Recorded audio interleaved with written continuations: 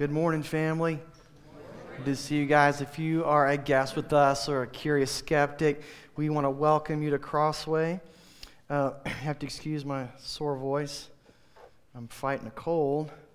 And last night I got to share the gospel with some Mormons out on my porch in my socks. And I was having so much fun, I didn't want to go inside and get a coat. So I'm telling you, if you're an unbeliever, I really mean it when I say, welcome. We're glad you're here. Grab your Bibles. Open them up. 2 Corinthians 5. 2 Corinthians 5. I want to talk this morning about this. Jesus came in the flesh to reconcile us with God. Would you please stand in honor of the reading of God's Word?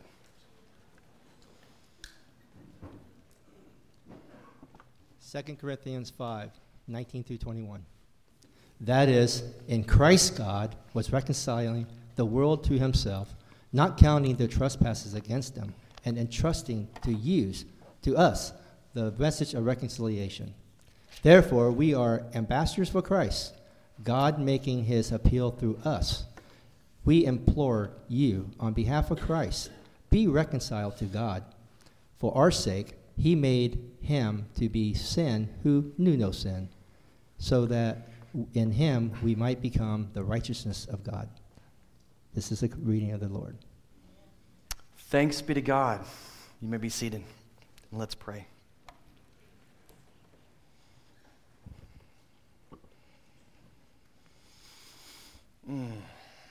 Jesus, you said that man does not live by bread alone,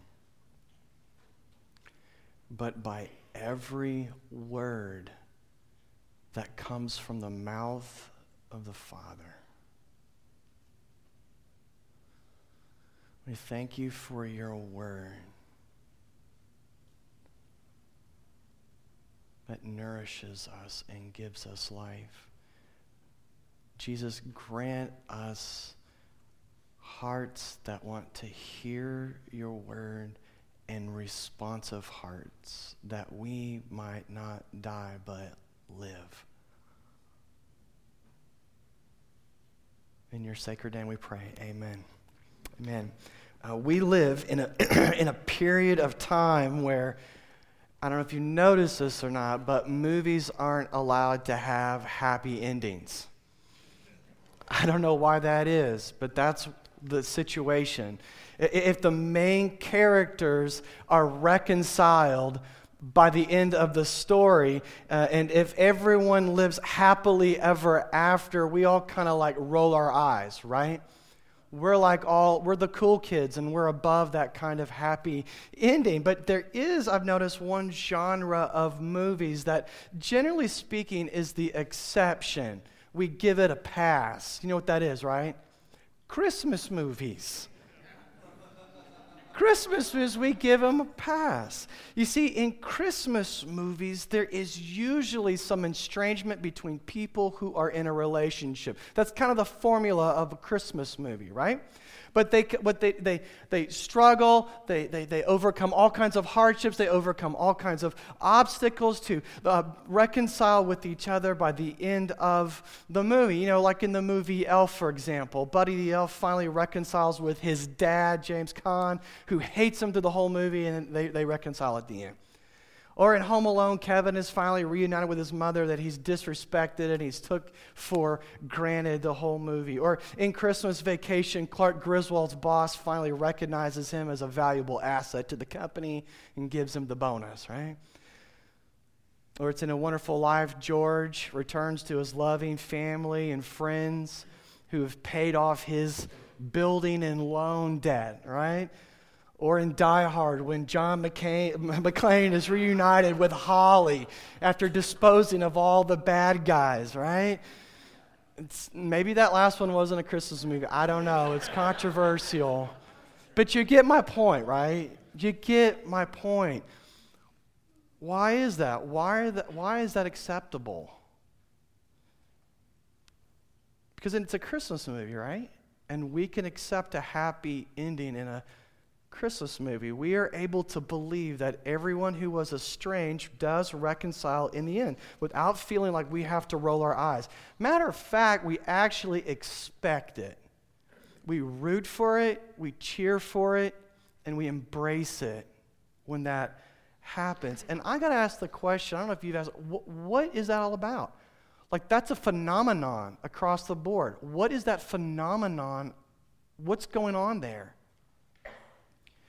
Could it be that maybe, just maybe, Christmas time forces us to feel our estrangement more deeply than other times of the year? That it increases our ache of alienation? Could it be that we want to believe that we'll be reconciled to the people that matter most? I think so. And here's what Advent declares to you and to me. The reconciliation that we long for and that we need the most is not with our dad, and it's not with our kids or our sister. It's with God. The big message of the advent of Jesus is that God has worked to reconcile us to himself through Jesus. God has worked to reconcile us to himself through Jesus. This morning, I want to talk about what God has done for us, how God has accomplished this, and how we can experience it, okay? So first, God has removed the barrier between us and him. God has removed the barrier between us and him. We'll go to the text in verse 19. In Christ, God was reconciling the world to himself, not counting their trespasses against them. Emphasizing that. The gospel of Jesus is at the heart of Christmas, and the gospel is a declaration of good news, not good advice. Something has happened. This is news, this is in, right? It's good news. Something has happened, whether you believe it or not. Something has happened, whether you are persuaded by that or not. It's news. Something has happened. Here's the declaration. The most important relationship that you and I need is not with our parents or our siblings or with our boss or with the committee or with our career. The most important relationship in the universe is to be in a right relationship with God, Almighty God. But here there is this big problem. There's a massive barrier that prevents and is preventing that relationship from happening. It's called sin. I know that's like a really unpopular word to use right now. I'm using it anyway. Sin is this big barrier between this relationship happening. And listen to this. Sin is not a particularly bad behavior like that we need to do less and less of, according to the Bible. Like lying or something. Sin is fundamentally a posture that we have toward God at a very deep place in the core of our being. That's sin. The New City Catechism defines sin like this. I love it. Sin is ignoring or rejecting God in the world that he's created. That's sin. That's not a particular bad behavior, right? It's not a list of things. It's a posture. Sin is ignoring or rejecting God in the world that he has created. Our default mode, and I'm talking about everybody in this room, including me. Our default mode, what is natural to us, we don't have to like burn calories to do this. It's easy. Our default mode is to live each day as if God isn't really there. That's the sin under all of our particular sins, like lying. That's why you lie. Do you understand? Does this make sense? It's our very nature to go through our entire day, our week, our years to show, to prove to God that we don't really need Him in order to live a good life. See how good I'm doing? I don't need you today. And that constant hostility towards God, that constant estrangement project, is a huge barrier between us and God having a life-giving relationship. And why? Because God can't pretend that we're together when we're obviously doing our best to sever ourselves from Him. God doesn't lie. He only tells the truth. God loves us. He wants to be in a relationship with Him. But He cannot simply say, look at you and I and go, oh, I know that what you're doing is not really that big a deal. You ignoring and rejecting me in the world I made, that's not a big deal. It's okay. He can't do that. You know what? I know, listen, you don't really dishonor me when you do that. You don't really ignore me all the time. You don't really act in hostility against me. I know you don't really mean that. We're friends, just come on home. That's pretend reconciliation. And God's not into that. He's not into fakery. He wants a real reconciliation with us. So you see what I'm saying is that until that barrier is torn down brick by brick, until that barrier is removed sin by sin, reconciliation with God is not possible. And we're not going to tear down that barrier, are we? Why? We're the one who erected it. It's a living monument to us. Why would we tear down that wall? We're not going to do that. But here's the good news. Out of His great love for us, God has decided to do all the work needed to bring us into a right relationship with Him. Instead of leaving us alienated from the source of life and the source of love, which God had every right to do that, by the way. He's the offended one. But instead of leaving us in that situation, God has chosen to remove the barrier by not counting our trespasses against us. God has deleted all the sin files from our permanent hard drive. Does this make sense? He regards us as His own children now because God has both initiated and accomplish this work of reconciliation as a divine gift. And this is exceedingly good news. Like the carol we sang, God and sinner reconcile. And the question is, how did God accomplish this reconciliation? I'm glad you asked. I have an answer for that. How did He do this? Well, there's a couple parts to it.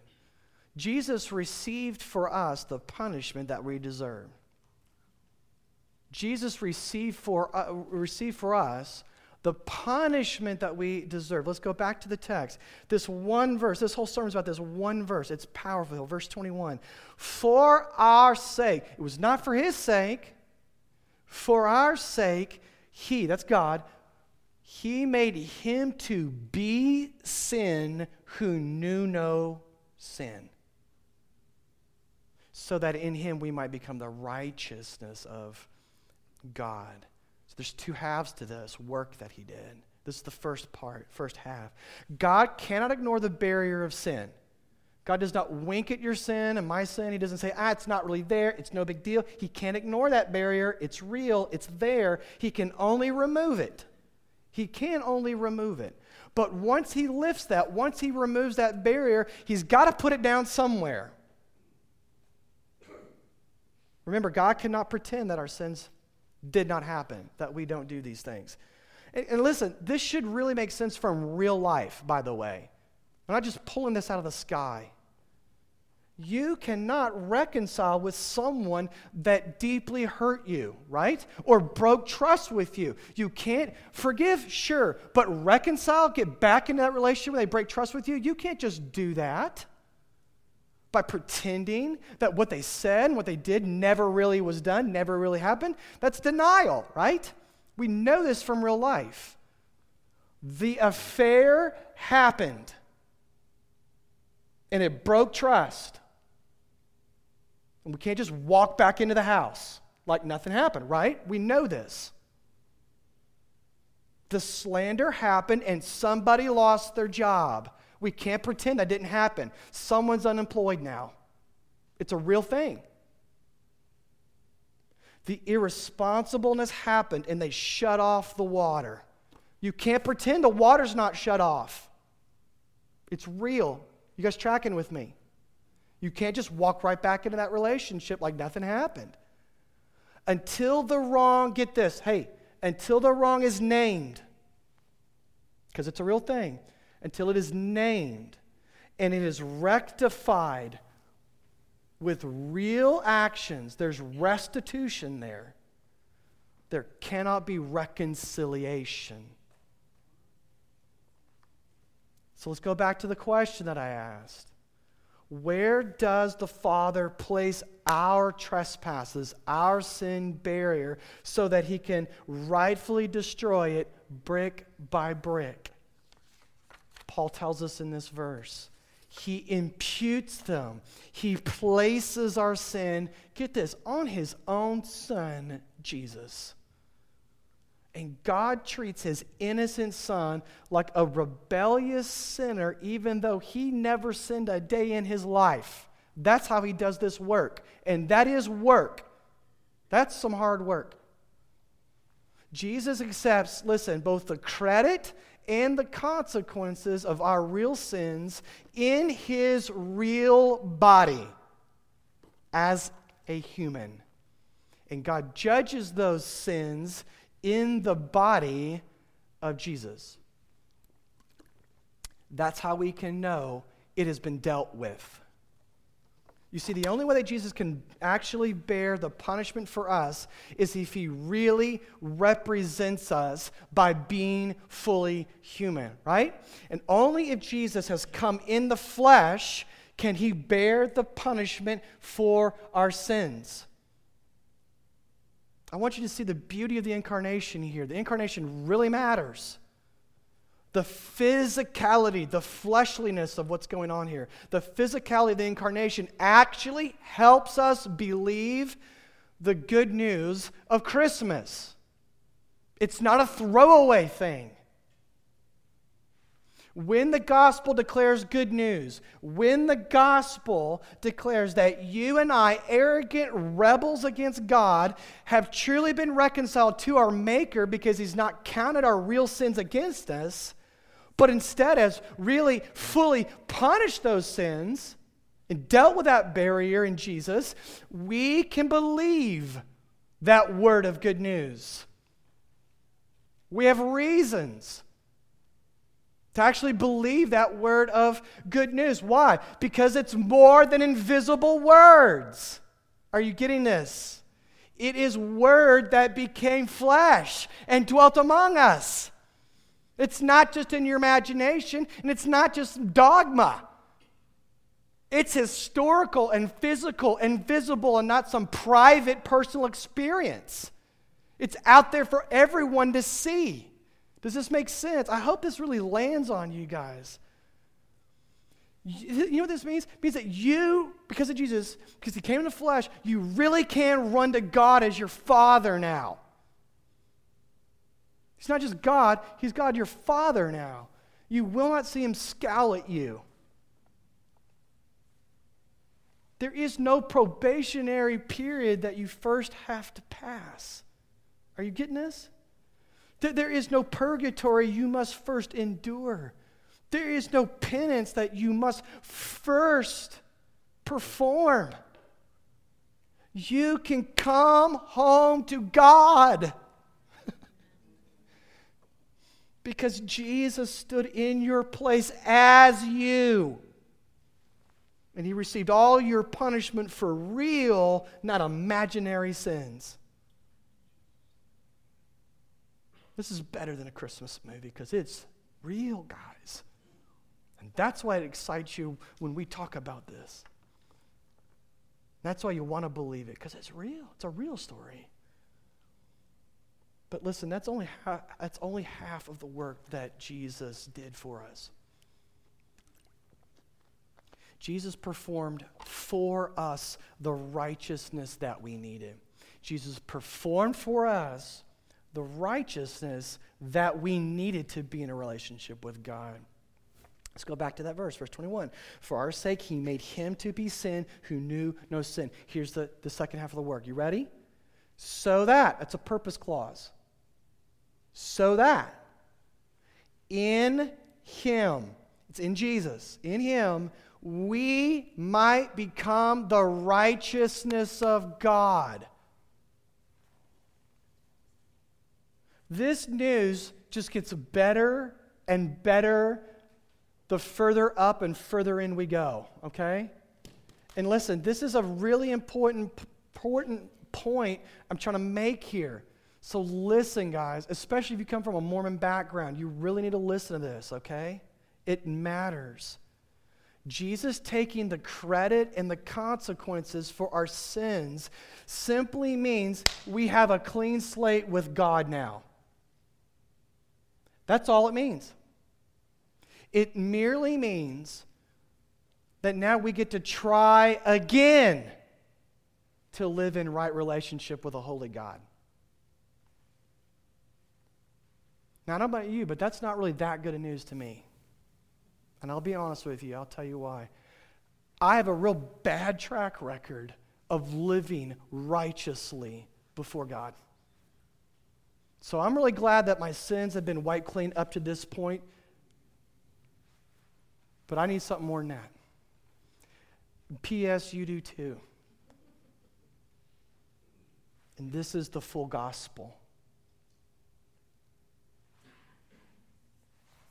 The gospel is good news precisely because it gives us more than forgiveness and a second chance to do right by God.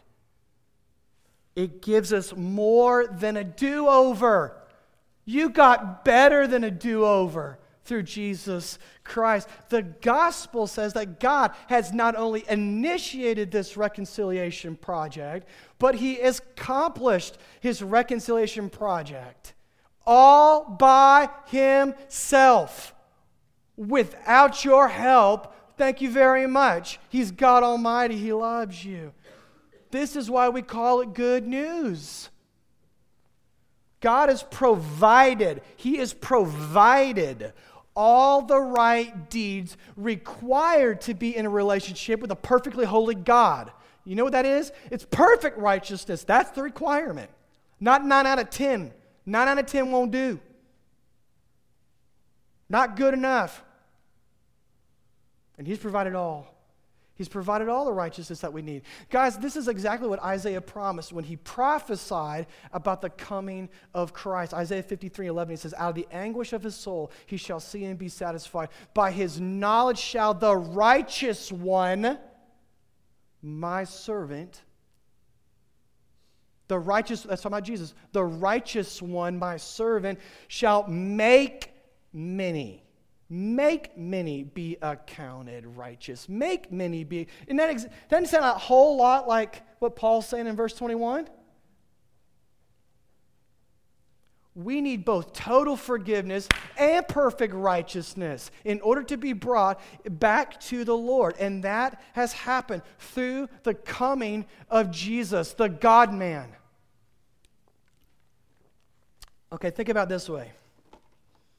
Every relationship has certain requirements for people to be in a right relationship with them. Right? We know. I'm going to go back to just natural life. We know this. We know this intuitively because we do it, right? I'm not just pulling this out of the sky. Every relationship has certain rules you abide by to say, yes, we're in this relationship, okay?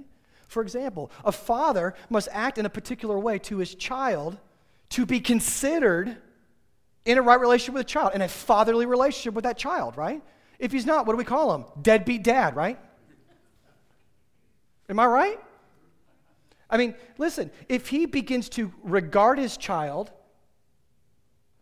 think about him, if he begins to treat his child like he does his boss, like they're the boss running the house, or if he begins to think and regard and treat his child like they're his employee, we would say they are not in right relationship, right?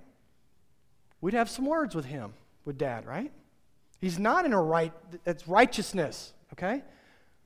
If a wife regards and treats her husband like he's just another one of the children she's got to take care of, we would say she's not in a right relationship. She's not in a spousal relationship anymore. She's in some other kind of relationship. See, in order to actually experience that relationship, there is a righteous way that one must think and act toward that person that they say they're in a relationship with. You guys track it with me, right? It's the same way with Almighty God. If we are going to have a relationship with Him, we must think and act the right way towards Him. And who decides what that right way is? He does. He gets to define that relationship, right? This is His project.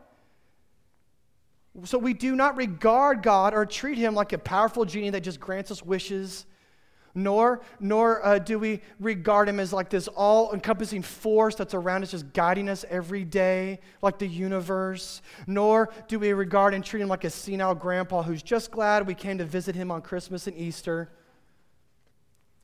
and He'll be fine if we forget about Him for 9 more months, and we check back in with Him. Jesus is the only one that thought of God completely accurately and interacted with God the right way every time, all day long. That is what He was doing on earth for 33 years. Have you ever thought about the fact that Jesus didn't come as a man? What the heck do you think He was doing from infancy all the way? Why do you got to come that way? Why do you got to come that way? Because in the wisdom of God, He was fulfilling all the righteous requirements of being in a relationship. He was performing all the righteousness that you and I could not perform so that we could be reconciled to God as our Father. That's what He was doing. That's why He didn't come as a tourist. He came as a citizen of Earth, and He stayed. John 5:19, Jesus, I'm just going to say what Jesus says here, right? Jesus says, "Truly, truly, I say to you, the Son can do nothing of His own accord, but only what He sees the Father doing. For whatever the Father does, that the Son does likewise." Jesus says He submits to the authority of the Father in everything without exception and without argument. That is being a perfectly good son, right? In fact, He loves doing what His Father wants. It thrills Him every day of His life. Jesus says this in John 4:34. Jesus said to them, my food is to do the will of Him who sent me and to accomplish His work. His work. What gives Jesus joy, what gives Jesus energy, what puts a smile on His face, what makes Him want to wake up before the alarm clock goes off, you understand what I'm saying? What gives Him sustenance is not living for Himself. That's what gives you and I that thrill, right? It's not what gives Him the thrill. It's living for His Father in every thought that He has, every feeling, experience, every decision, every action. That's all He wants to do. He loves it. The Son relates to the Father rightly, perfectly, without exception. This is good news, guys. That is why He came in the flesh. His righteousness is not imaginary, I'm saying. His righteousness is not some abstract phantasm that you can't put your finger on. He performed all righteousness in a body just like ours, with a mind like ours, with constraints like ours, so that His righteousness could be counted as ours in the eyes of God the Father. That ought to make you smile. So now when the Father looks at us, He sees us relating to Him rightly. When He looks at us in Christ, He sees righteousness. He says, you're all right with me. Not because of anything you do, though, because everything my son did.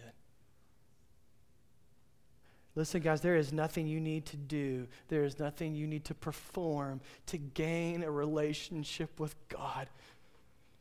So take a break. Stop trying so hard.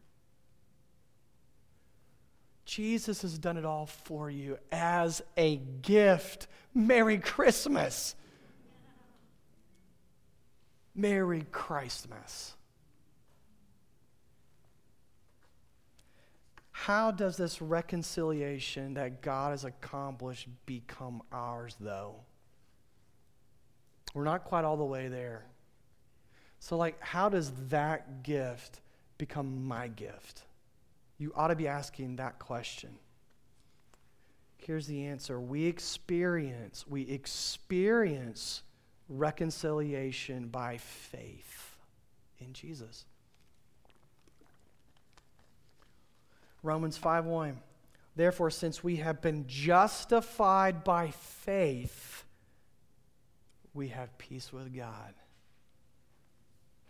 through our Lord Jesus Christ. We are put into a right relationship with God because of all the work that God has done through Jesus, not by anything that you and I have done. Our rebellious record of sin has been credited in full to Jesus Christ, and the perfect work of Jesus has been credited to us, and now we are squared. We are right with God, and He is our Father. But the Bible says that this relationship of peace with God is only ours by faith. And even that's a gift of God. See, we must believe that God loves us this much.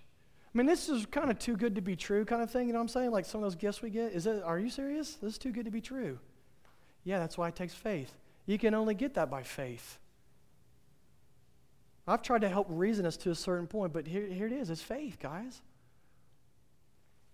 We must believe that God really loves us this much. That of all the planets in the world, He loves us on this little speck called Earth. And you're a little speck on that speck. And He loves you. He sees you and knows you and loves you.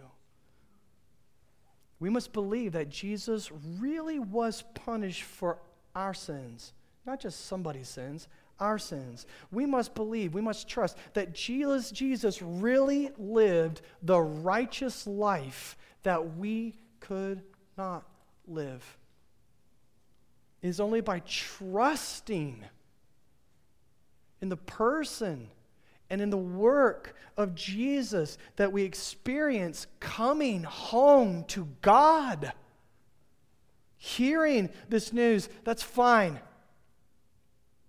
Singing songs about this news, that's great.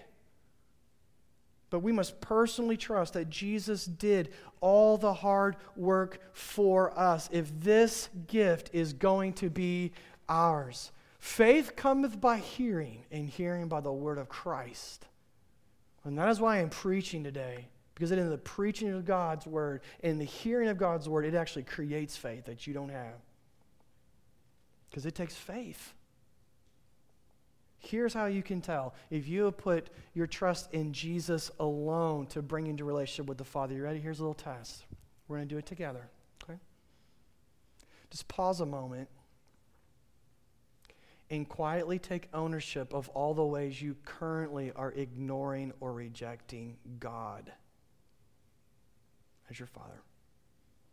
Think of all the things that you do right now without asking Him for help, because you really don't believe you need His help in those things. And so you don't ask Him for help. That's a form of ignoring and rejecting God, okay? Consider what you spend your money on.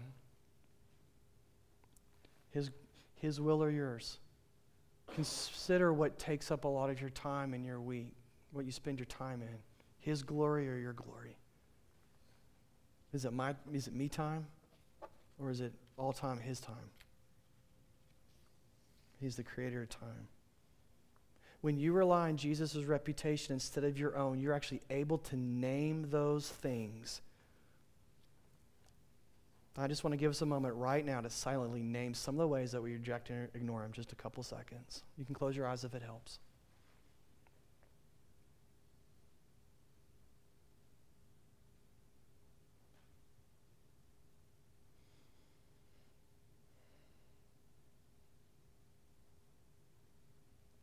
Here's another practical picture of trusting Jesus.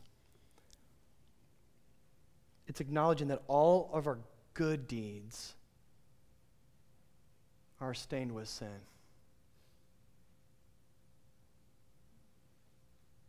All of our righteousness actually has sin staining it. There's a little bit of, I'm doing this to show how good I am, God. Our Sunday attendance, our moral purity, our care for the environment, our care for the orphan and the widow. How many times we've read the Bible, how kind and polite we are to people, how diverse our friend base is. All those things, they do nothing to bring us into a good standing before God, because all those things have a whiff of selfishness to them. All right, that's what Isaiah says. Even our righteousness is like filthy garments before him. And so that's part of what we admit too. See, God, see what I did? We're good, right? We're good. See, I'm relying on that. I'm not relying on Jesus. But when you rely on Jesus, you can name those things and say, you know what? It's only in him. It really is. Thank you. Thank you for the gift. You must believe that you've been brought into a right relationship with the Father only by the substitutionary death and the perfectly righteous life of Jesus Christ. Here is the great news of Christmas, the great news of Christianity. God helps those who cannot help themselves. And there's not another religion that says that. Thank God for Jesus Christ. See, something happens when we believe in what Jesus did for us. Something experientially happens. I'm talking about in real time, guys. Not like something happened like 20 years ago. When we believe that Jesus did this for us as us, we feel washed of all of our sins, and we are freed of all of our pride and all of our resume upkeep.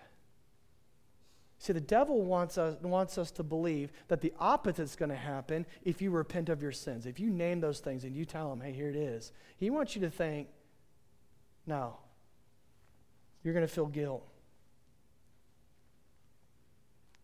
But you know what? The devil's a liar, and he hates your guts. The truth is, when you repent,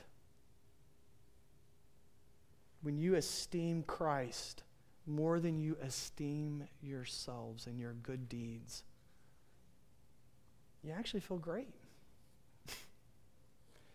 I don't know how to explain it to you. I just know it's true. I've experienced it. When we repent of our sin, we actually feel awesome. It feels wonderful. It feels great. When you can own what you've done wrong and instead trust in all that he has done right for you, you actually feel lifted and not crushed. A burden's taken off your back that you didn't even know you were carrying. It's wonderful. So repent and believe in the gospel of Jesus Christ. It is by faith in Jesus that we get to experience in real time, in the moment, that reconciliation with God that he has accomplished for us as us. And that's what Christmas is all about. That is the good news of Jesus coming. I love you guys. Let's pray.